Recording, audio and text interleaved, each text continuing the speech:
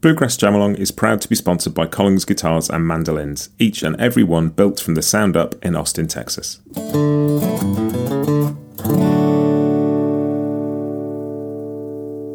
This episode is also brought to you by Peghead Nation, the home of roots music instruction. If you want to improve your playing, join me and thousands of other pickers getting better every day at pegheadnation.com.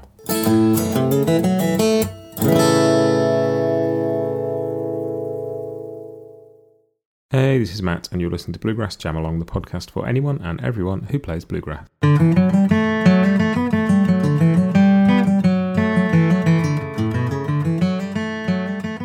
Hey everybody, this week's tune is East Tennessee Blues in the key of C at 75 BPM. This is the Uplay rhythm track, so I'm going to play the tune and you're going to play backup. There's a chord sheet at bluegrassjamalong.com for this in C, and also one with the Nashville number system. So go and download one of those before you play along if you need it. That's it. I'll give you a count and then we'll get going. 1, 2, 1.